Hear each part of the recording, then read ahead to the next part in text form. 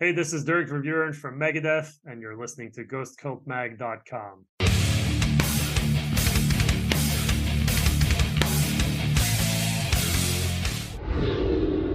Welcome back, my friends, to the Ghost Cult Magazine podcast. I'm your host, OJ, and this is the May edition of the Steve and Keefy Power Hour.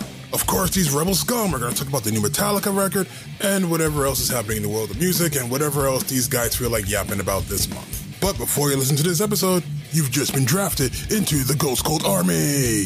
Go to YouTube, Instagram, at Ghost Cult Mag, and subscribe. Let's get these numbers up, yo. By the end of the year, world domination. With that out of the way, enjoy the Power Hour, and may the 4th be with you. It is the Steve and Keefy Power Hour. I am joined by senior editor Steve Tovey, the Darth Vader to my Emperor Palpatine. Happy May. Happy May the 4th be with you week. Happy all the things. How are you doing, Steve?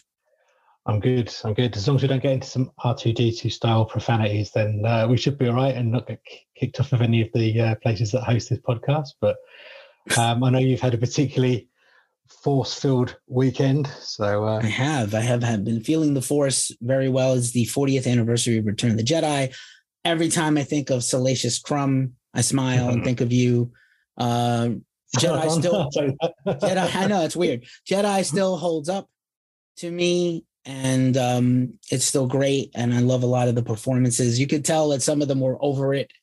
Harrison Ford, in particular, seemed like half the movie he was like jokingly delivering his lines, and they just left the takes in. Alec Guinness begrudgingly, like how much longer? You could just feel it in his scenes. And but you can also tell, like, like the end of any of these series, there's a lot of love between them there. And the film was done with care, and Lucas, for all his tinkering, is still. We were talking offline about the music, the musical edit. The do you like the yub nub, or do you like the orchestral ending of Return of the Jedi? Musically, it's a good piece, right? But like, people didn't hate the Ewoks, like by comparison, people hated Jar Jar Binks and the Gungans much more than the Ewoks. I'm sure. I know maybe it was also, how CGI they were and how the Ewoks were in little furry costumes, but I don't know. Just no one hates Star Wars no one hates Star Wars more than Star Wars fans. Just like Metallica. No one hates Metallica as much as Metallica fans do.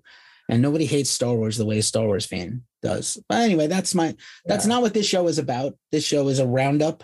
If you're just tuning in and this is your first time hearing the Steve and Keefy Power Hour, this is where we here at Ghost Cult review a lot of albums, and this is our roundup of stuff that came and went in the last month and a forecast of what's to come. We're already into May. We have a Friday, New Music Friday coming up this week.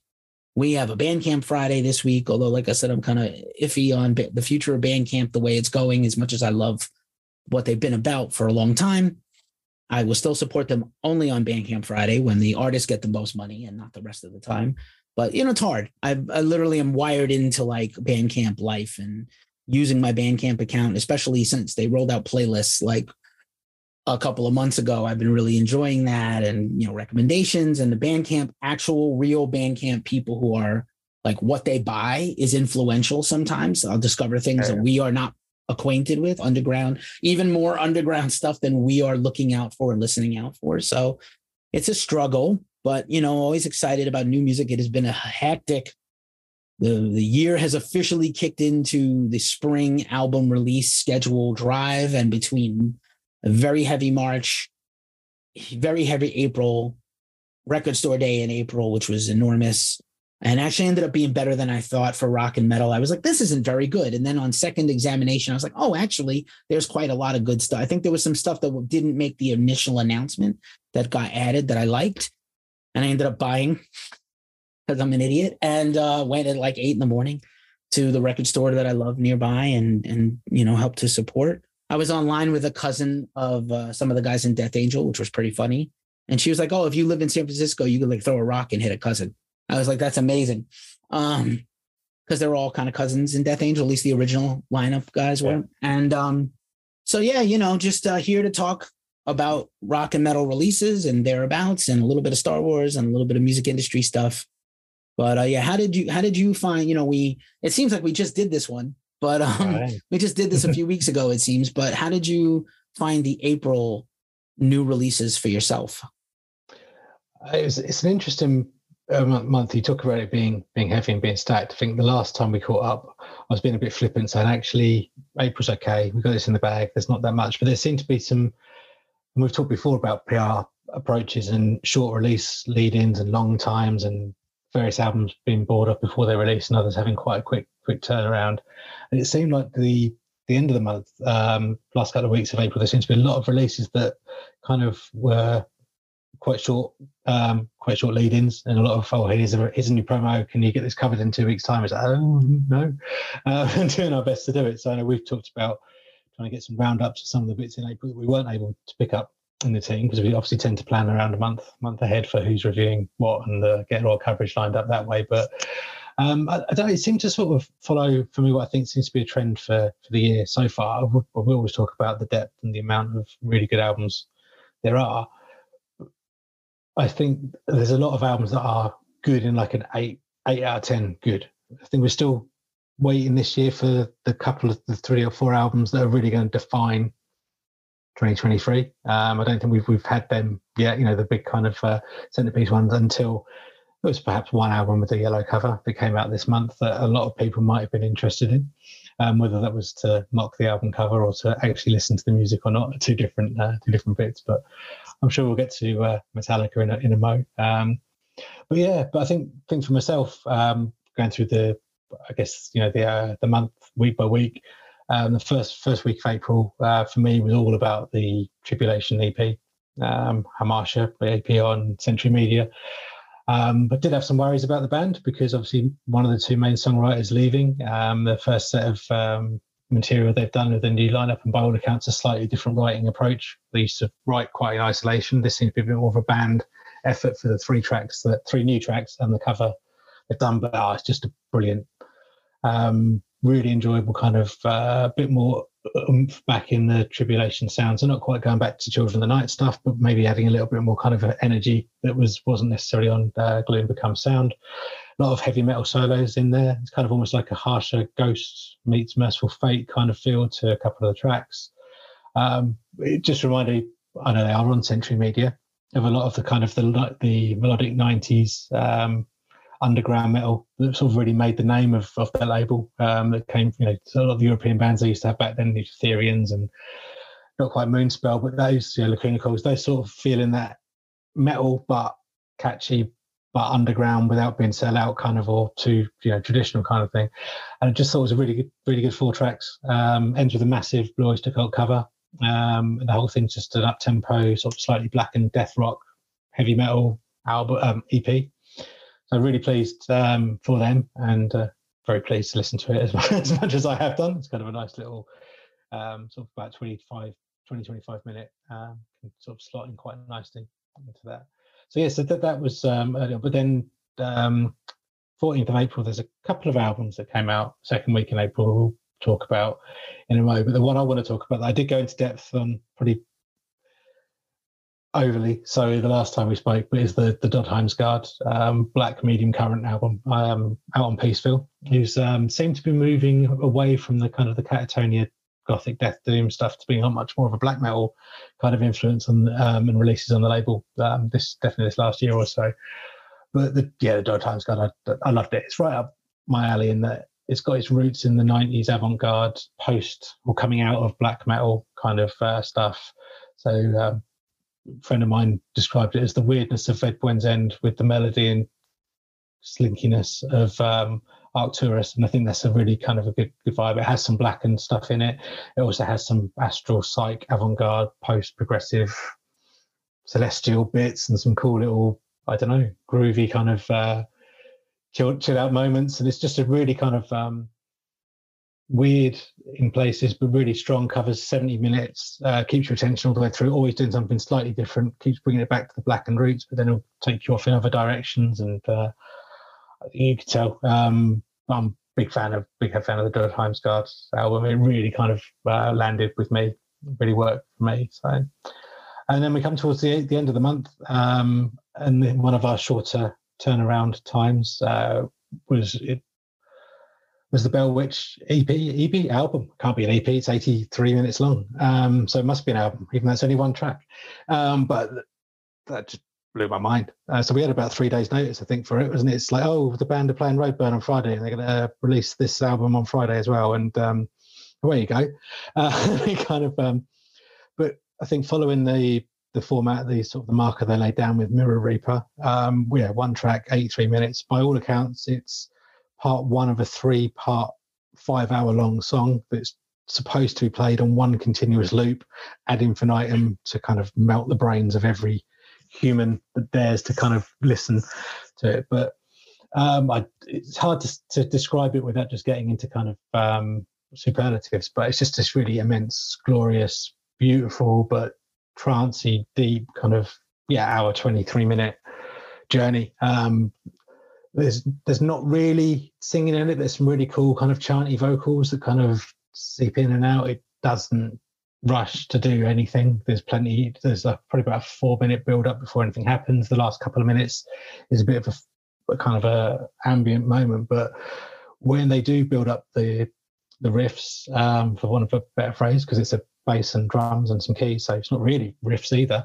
It's just some incredible moments in there, and it's just hard to believe it's 83 minutes long. And the payoff for me is probably about the last 15 minutes. The 10 minutes of the last 15 is this awesome, like, Anathema meets My Dying Bride, like Pentecost 3 era Anathema, just melody that they then bring a harmony in with. But after about 8 minutes, it's just like, this section's been cool, and you're into it, and then suddenly it's like, hey dude, whoa, this is like cool harmony, and then we just play for like 2 minutes, it's fine, and it takes you through to the end of the song. And just to have the kind of such an immersive song, and I'm not one for the substances, to be listening to it completely sober and to still have that journey. I can imagine those of you that are indulging in some additional enhancements to your listening experience, that's going to be one awesome kind of experience to go through. So and then kind of just finish off the month for me, and I think we talked before, I think first half of the year have been very much, there's a lot of blackened music that's kind of really caught my attention, and not now and out black metal, but kind of blackened stuff. But coming into April, it did seem to be the more progressive stuff that kind of really seemed to shine personally. And so last week we had Fires in the Distance with Air Not Meant for Us on Prosthetic, and it's kind of progressive in a different way. So not progressive as in prog, but kind of progressive as in it's a melodic death doom band, but you hear that, you kind of imagine something completely different to what they actually sound like, because they're really atmospheric. There's these gorgeous piano and keys and synth moments. It's all anchored by gravelled vocals, but then they go into, I don't know, a mixture of aggressive and melodic and atmospheric and progressive and epic passages. So that was another album. I think they kind of did the right thing. There's not a huge amount of tracks on the album, but each track's between like 7 and 10 minutes long, and that they really nailed it for me. Left you kind of, it's a really hard to think for progressive bands that do long songs to not do too much, to not be doing the 70 minutes, and you're like, okay, the 50 minutes would have been cool, but they sort of finish the album when they need to, if you like, and I think, but in a right way, in a positive way. And so I had a very enjoyable. So the albums that I loved in April, and there's another one that we'll talk about after you've had your go, that I was a big fan of as well. But a lot of melody seeping back in this month, a lot of progressive approaches to things, and really enthusiastic about a lot of the big stuff. I think that there's other albums definitely. I mean, we for the first time involved the writing crew and the wider crew in who our album of the month is going to be, and we probably had about 15 albums that we were asking them to consider and pitch between. So we're not just saying, for me, it's not just these 4 albums and everything else, get in the bin. There was a lot of other stuff that came out this month that we'll hopefully sort of touch on as well. But so as you can tell, I'm rambling and waffling and smiling while I'm doing it. So I let you ramble. Enjoy. People have to hear me ramble every single day on these channels. So any additional voices that come in and blunt the tide of me is wonderful and acceptable and appreciated. I don't want to pat us on the back too hard and break my arm patting myself on the back, but I said earlier in the year I thought this was really going to be like a standout year for death and extreme metal, and I think it's been proven out already, and it's only May. So it's not a surprise that there's been some really great, heavy, extreme metal albums, and they are all a different flavor. It's not just all one thing. We haven't had a lot of, except for Obituary, we haven't had a lot of, and Insomnium, we haven't had a lot of like linchpin legendary bands that are just turning out albums. It's been these underground bands, these on the rise up bands. Obviously, there's a couple of other huge ones. We're not talking about them right now in a second. But, I do want to shout out. It's kind of weird. I like the label, but I don't focus heavily on Prosthetic Records. But they had just two of the best records of April. Dawn of Ouroboros. I had a really great Velvet Incandescence, great name, great album. I had a really great Twitter exchange with them where they played my town, San Francisco, on the same night as Enslaved that I already had a ticket for. And there's no way I can do both. And they were giving me shit like, Enslaved's a bunch of dads and you don't really want to go support them anyway. Come to our show. And it was like Dawn of Ouroboros and Botanist, who's also local. So I really wanted to go, but I just couldn't be in two places at once. They were not near each other. It was not possible to like maybe go from one to the other. So, but I love that album. And also Sunrot. You mentioned Fires in the Distance, which is a band from my old hometown, New York. Sunrot is from New Jersey, close enough, not really, but like we'll accept it for this purposes. Sunrot is a band that I always thought like people marvel at live, but the records, they're like, growers. You have to spend time with them. Yeah. But this is the record where I felt like their immediacy in the songwriting really hit home for me. Like whatever the song was about, they got right into it. And then if it spiraled out experimentally, they did. So that's the Unfailing Rope. And it might even be a concept record. It's hard to know with the shrieks and growls, but what a phenomenal record. Super proud of them. I've been a fan of theirs for a decade. And this is the culmination of 10 years of work for them. On the lighter side, of course, I think it was one of your prediction records from last month, which was Dorothea Cottrell from Windhand, her solo record, Dark Folk Country. Marvelous written review by Reza Mills on the staff. Yeah. And I love her. I did not get to get my interview with her.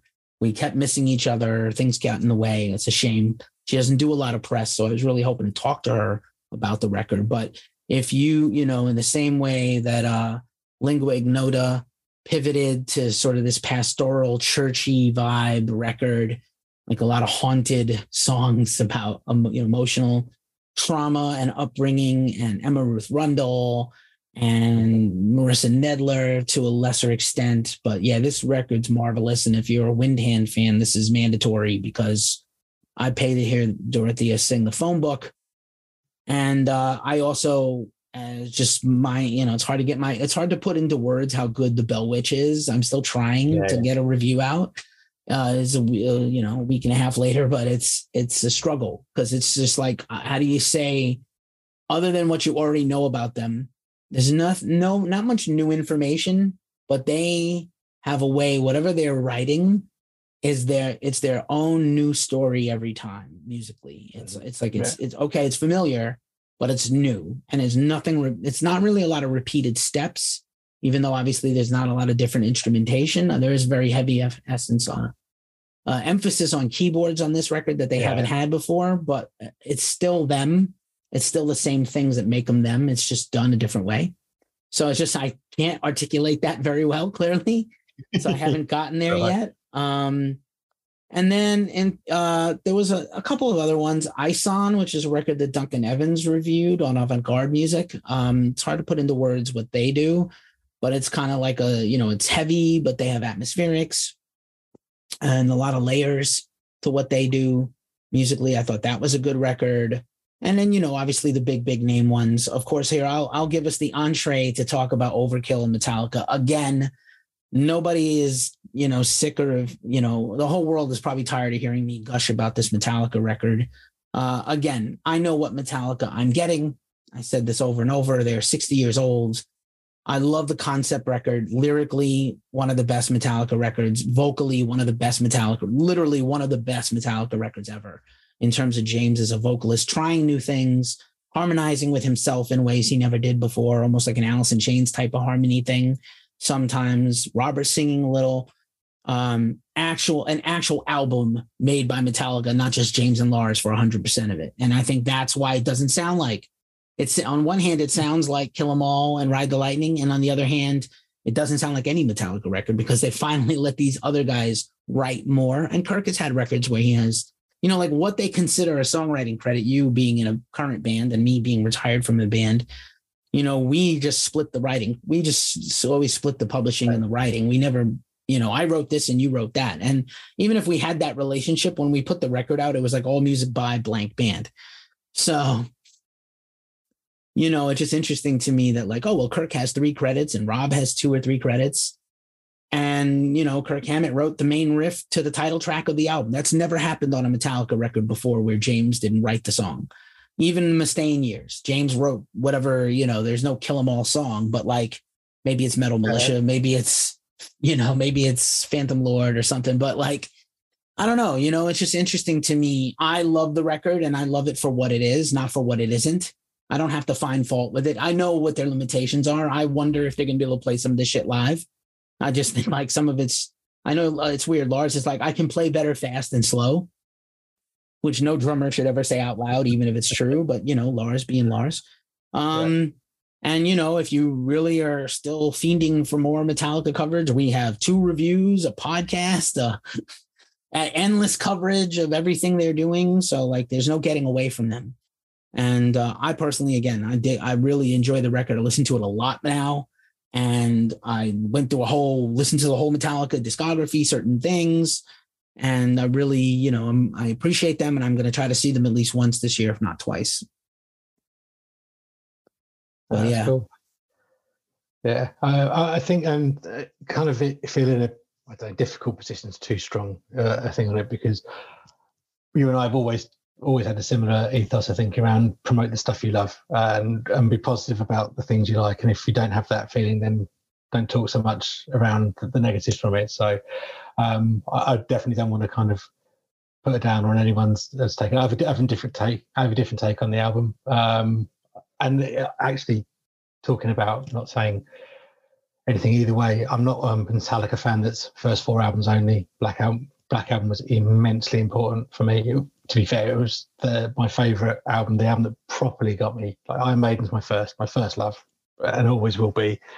But the Black Album, Metallica were my favourite band in the 90s, and that then went through all that. So I'm not one that stops at Justice for All. I love the title track. I love the first singles, Lux Eterna on it. The rest of the album isn't for me, and so I'm quite happy to, as you say, signpost to the other coverage and the other kind of reviews and things that you've got in it. But, and this goes back to a chat I remember talking with Matt Davies years back around an Iron Maiden album. I can't remember which one it would have been back then. And would I rather have a 60-year-old Metallica putting out a record than no Metallica? I absolutely would. Yeah, I'd much rather have them doing new music, particularly as a couple of songs on there that I think are brilliant songs, some of the best songs they've written since the Black Album, you know, on there. And that's great. And the prestige of a new Metallica album, the volume of interest, the kind of the mainstream, where they reach that other bands will never be able to do so.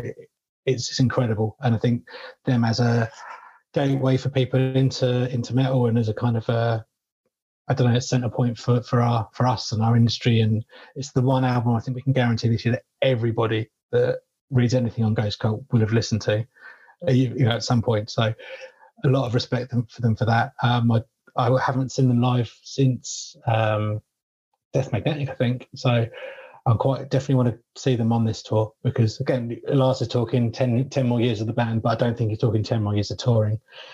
So we kind of have to be really grateful for the opportunities we have, and we know from the live stuff that we've seen, and they're still doing the rounds and YouTubes and all those other places, they still absolutely bring it live. So I need to get that one more opportunity to catch them live. Well, at least one more opportunity. I think Lars needs to consult properly with James on that 10-year thing. I would love to get 10 more years of them.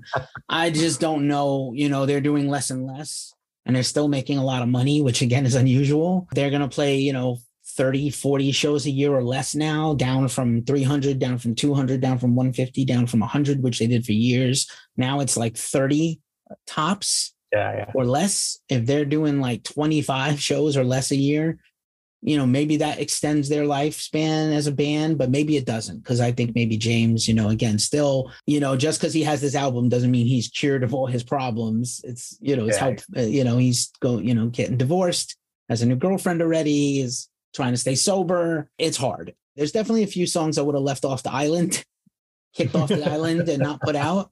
There's a couple of weak ones. I will say, finally, there's a listenable Metallica album for the first time in a long time. Also, Death Magnetic, great songs, unlistenable recording. Hardwired, great songs, so too loud, weirdly mastered for some reason, strange. This record, it's like, oh, I don't know if they didn't, whatever. I do think if they come back and make one more final album, it's time to go in a completely different direction producer-wise. I doubt they will. No. I don't want them producing it themselves, but they need to have somebody in the room they respect and fear a little bit again. It's not Bob Rock, and I think Greg is just their boy. They love Greg. He's, he was Rick Rubin's protege, I think, and so they like him, and he does all their other stuff. He's like their in-house guy for all their live things and all their soundboard recordings. But it's just like, I think for the next, if they get to make another full length, I'm good with whatever. But like, I would like them to have a different producer. Now, if you want a really excellently produced, modern, brutal thrash metal record, you want the Overkill record, Scorched. We talked a lot about it in the last episode, so we don't need to go on and on about it, but I will say it is incredible. If the Metallica is a 7 or an 8, the Overkill is a 9, an 8 or a 9 at least. They are masterfully consistent. All their records are at least very good. None of them are poor. I think they haven't had really a down record in 30 years. And, they will never be as big as Metallica. And if people are like, why is Metallica taking these big other bands on tour and not like some of these underground metal bands? Because they're playing stadiums and arenas and they need to have seats filled. And so they have to pick their, tour partners wisely. But, Overkill, in a just world, Overkill would be on the tour with Metallica right now and like selling out like all their merch and albums at the same price Metallica sets for the arena, whatever the high, merch cut fee is. And, but yeah, Overkill, no notes. Fantastic job. I had listened to it already by the time we recorded last month. So I knew what I was getting. I knew I was going to love it. And it's still one of my favorites. So I was very well behaved last month, and I waited until release date for the Overkill record. So we did a bit of a joke lead in last time talking about which big thrash band, blah blah blah we've been into since kids. Oh, we mean Overkill, not Metallica. But I have to say, love the new Overkill album. And just as the grand announcement, this was the album that our writers came together and have voted for as their album of the month for April. So Overkill, Scorched on Nuclear Blast. But I think just to add a little bit to what we spoke about last time, because I hadn't listened to it myself at the time. What I like, they I don't know, I just don't get how they so many albums over the years, 20 albums in, 40-year career, they're still able to find different and new things to add to what you could say is a formula, but but there's a bit more melody, there's a bit more top end lead guitar stuff. A couple of songs have some licks that start them off that it almost Van Halen-y that you wouldn't necessarily associate with Overkill. But what I like is I think it just reminds me of White Devil Armory, of Horoscope, of Taking Over, just like From the Underground and Below, 4 staple albums that have just got balls and energy to it. There's no let up, there's no filler. It's just, they're on great form. They get punky at certain points, they get chunky, thrashy pace. It's full on New Jersey. I think the lineup has consolidated. The drummer Jason, who's Shadows Fall, has been in there for several years now. Obviously the guitarists have been there for 20 years, and they've just got that chemistry. It's working well together. The production reminds me of an updated version of Years of Decay as well. So it's got that chunk to it. When they chug, it's really, really powerful. It's got some massive singles as well. The Surgeon, Twist of the Week, Won't Be Coming Back, Know Her Name. So there's like 4 songs already just off the top of my head that you just sling into a best of Overkill live set, and they'd hold their own against Elimination and All the Best.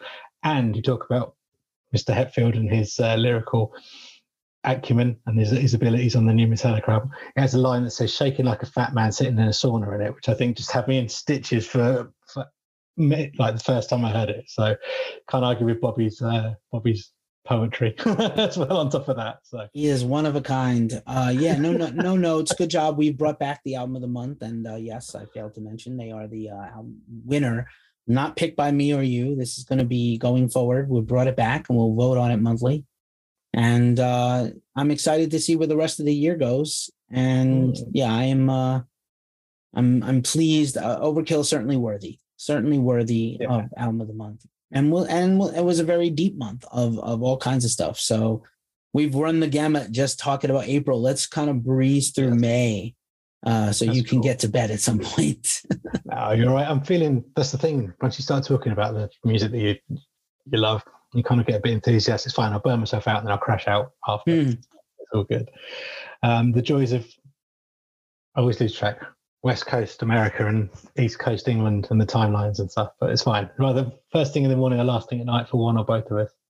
But yeah, so May, I think trying to keep a little bit of a structure and a format to these things. And we talked before around just picking out a couple of albums each week that really sort of speak to me individually rather than necessarily the biggest albums and then covering off the biggest ones at the end if they're not on your list. But so yes, you say Star Wars week this week, but May the 5th release date. I think would be remiss not to mention the new Unearth album that is lurking. Again, I've been very good. I haven't heard a note yet. Very excited to hear that. So there's certain albums that when they're announced, I don't need to check them before we assign someone to cover them. They're one of those. I mean, I'm sure it's going to be great. Also want to mention the new Therapy album that's out this Friday. So big band for me from my late teens. Big fan of their Trouble Gum and Infernal Love albums, and particularly Suicide Pact You First as well. But I'll be honest, took my eye off the ball. I'd assumed Therapy had either gone on a hiatus or split at some point in the 2000s, 2010s. They haven't. They've been plugging away, releasing albums to mixed reviews and responses, but they hooked up with Marshall Records for their last album. And it seems to be a bit of a rebirth and a reinvigoration. This is their second one on Marshall. So I've only heard it through once so far. But it's got all the traditional trademark Therapy stuff of some of the twisted, discordant riffing, the off-kilter drumming, and some just from out of nowhere, just some massive big hook chord, kind of like burnt sugar choruses. You know, they're sweet, but they've got a bit of a tang to them. So fair play for Therapy. So I'm talking about that as it's out because I've been listening to it. It's out this week. But next week for me is probably all about Cattle Decapitation. I have not heard it. Sorry, I should say again. It's another one of those where I've been, I'm a bugger for trying to avoid spoilers. So I've stayed away from everything to do with this one so far, other than reading Gary Alcock's review. I think it's fair to say it will be one of our contenders for album of the month if it matches up to what Gary's right up for it is. So as a spoiler for the review coming out next week, he likes it a lot. And that's usually a good sign. Gary doesn't suffer bad metal. And the other one I'm going to pick out for next week is a bit of a left field choice, is Nighthawk, which is the third, I believe, possibly fourth side project from Bjorn Speed Strid from Soilwork. And this is like indulging the kind of like the 70s and the retro rock and heavy metal, even more so than Night Flight Orchestra does. So I'm looking forward to that. Heard the one track, liked it, and I'm looking forward to the rest of the album for that. So scooting through the tail end of May, we've got Frozen Soul, second album coming up. The first one, Crypt of Ice, sort of took everyone by surprise, and it was like a frosty version of Bolt Thrower a couple of years back that really kind of smacked some people around the face. So I'm interested to see where they go. If it's the same again, second verse same as the first, then I'll be happy. But I'm hoping there's going to be some little bit kind of some progression somewhere in the sound. Be remiss not to mention, I'm pretty sure we're going to mention one of the big ones, so I'll pass over to you on that. Sleep Token album due out that week. We've had a few singles released and kind of it's been to be fair, I quite like the approach they've taken with the marketing campaign. They've mixed up a little bit. 2 songs released in quick succession, a little break, then another song was released in quick succession, then the album. They haven't dragged their heels over it, but they've managed to keep that air of mystery that they do so well, and building up the anticipation for their what I think will probably be one of the big albums definitely one of the big albums of the year. Sorry, I'm hoping it'll be one of the best ones as well. And then I'm going to do a sneaky 3 for the last week in May, because there's just a stacked week, 26th of May. There's loads of stuff. Immortal, sorry, it's well English. Immortal. Releasing I lose track, 10th album, something like that. Second one without Abath. Northern Chaos Gods was brilliant. You don't really notice he's not on it. So we get 2 great bands that sound like Immortal rather than one. So I'm confident they'll carry on that in the vein of that. Metal Church have another album. You and I are big fans of Metal Church for the years. And I think they've been on a good run since their latest, not quite reforming, but their latest kind of reboost, for want of a better phrase. The last 3 albums have been very good. So very keen to hear where they're at. And we'll finish May where we started May, with Andy Cairns of Therapy, who's in a side supergroup called, I assume it's Jaw, but JAAW, all capital letters. This kind of like a noise industrial, reminds a bit of like Godflesh and Helmet and a few of those 90s sort of Fudge Tunnel bands that didn't really, not in massive ways, massively sound like Fudge Tunnel, but that's the stuff I hear in there from the tracks that I've heard from it, and I'm interested to hear that as a full length. So that's my kind of, got my eye on these ones, but as you know how it goes, something will appear that will take me by surprise that I haven't even thought about yet. But right, we're always caught off guard by something, and I'm pleasantly happy to hear that Therapy is still banging around. There's also a band that I was a big Trouble Gum fan of a certain era. That was one of those tapes that didn't leave my side. And I also heard good things about Jaw. I don't know what it is, but I haven't heard it yet, the whole thing. And I do want to hear it. You had like more than half of my list, but I have some backups prepared. No, it's again, certain things, unearthed. It's just, to be expected. Frozen Soul, who just got announced for the Lamb of God tour. So if anything, their profile is getting bigger. Let's see if the album matches the hype. Sleep Token, I love whatever they're all about. And they released basically a pure pop song. So if they're supposed to be the next Ghost, they're really going that route hard. Or Spirit Box, right? And so other records that I have and I also had Metal Church on my list, although again, I'm biased because I'm friends with Mark Lopes, the new singer, and I wish him the best, and I'm super stoked for them. Their new single that they put out this week sounds like a Pantera song, like the riff, the main riff has like a very traumatic climbing riff that sounds like A New Level, which is my favorite Pantera song. So it's a little okay, but it's still thrash. It's interesting though. You'd be the judge when you hear it. So to not talk about records you mentioned already, Veil of Maya, I think I briefly mentioned last month. Again, a band I have been hot and cold on, honestly, on their records. Always good live. Much respect to them. They are one of the, linchpins of the Sumerian Records sound, if there is a sound of that record, and it's progressive metal and gent and stuff. And this new record, Mother, all the songs are brutal and slap, as the kids say. And I'm really interested to hear the whole thing and see if the whole thing is as good as the singles or better. And I hope it's better. It might be their best record if it is. I know there are people who are diehard stands for them and certain other bands of that ilk. And I just have always been just kind of in and out on them as just, an observer and a listener. For the first time in 25 years, I care about a brand new Yes album from my progressive rock childhood heroes, who have basically one original member now. Steve Howe is the only last man standing. And Mirror to the Sky is the new record. And I love the couple of singles I've heard. And they kind of have like a weird amalgam of they just had Alan White just passed away. So they're like the guy who's been the fill-in drummer for the last few years performed on the album. Alan helped write a few things. So I'm very excited about hearing the whole record. And let's talk about the Acacia Strain. 2 albums. They seem to be really at a point in their career where they're really doing stuff to please themselves. They did like this series of albums in 2020 that they rolled out.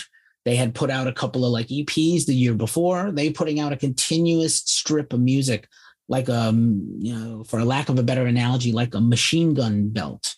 They have just a lot of bullets ready to go, and they have been very methodical in putting out music the last 3 or 4 years. And I think it's like in the wake of a lot of bands kind of doing what they do, kind of, I don't want to say copying them, but just coming into the genre new and kind of sucking up that space. I feel like that band has decided, like, we're going to keep changing. And remember, they lost their main songwriter about 6 or 7 years ago, DL, who is now the singer of Bad Wolves. Strange, but DL went into producing and writing songs for other bands, including Bad Wolves. And so then it was a natural fit for him to become their lead singer. Casey String continues to get more and more obtuse and avant-garde and brutal as they go, which is not what I had expected at all. I would have, by now, there are a lot of bands at this level in their career, 20 years into a career, they're just meat and potatoes. Let's just put out another record that sounds like us. And these guys are trying and succeeding at being creative and inventive and just expanding. And I love that. That makes me really excited. So 2 new albums from them. And then, if there's anything else out there I missed, I'm sure there's a bunch of Stoner Doom records coming out. I so overdosed on doom metal in March and April that I was like, okay, now I need a break. I know Hell and Money has a record coming out that's a collaborative record. That one I'm excited about.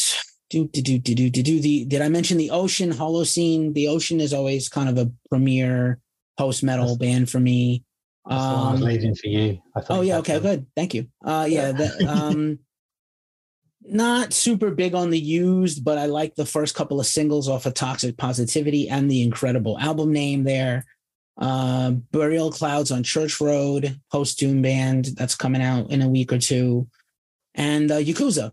Let's not forget, Yakuza is a band that's been kind of quiet for a long time, but they were, for a long time, they were considered like, one of the pinnacle bands of the underground. Big Bruce Lamont fan, saw Yakuza pop up at Psycho Las Vegas last summer. And so I'm very keen on a new Yakuza record, which is coming out in like 3 weeks. So no shortage of tons of music. June also is jam-packed.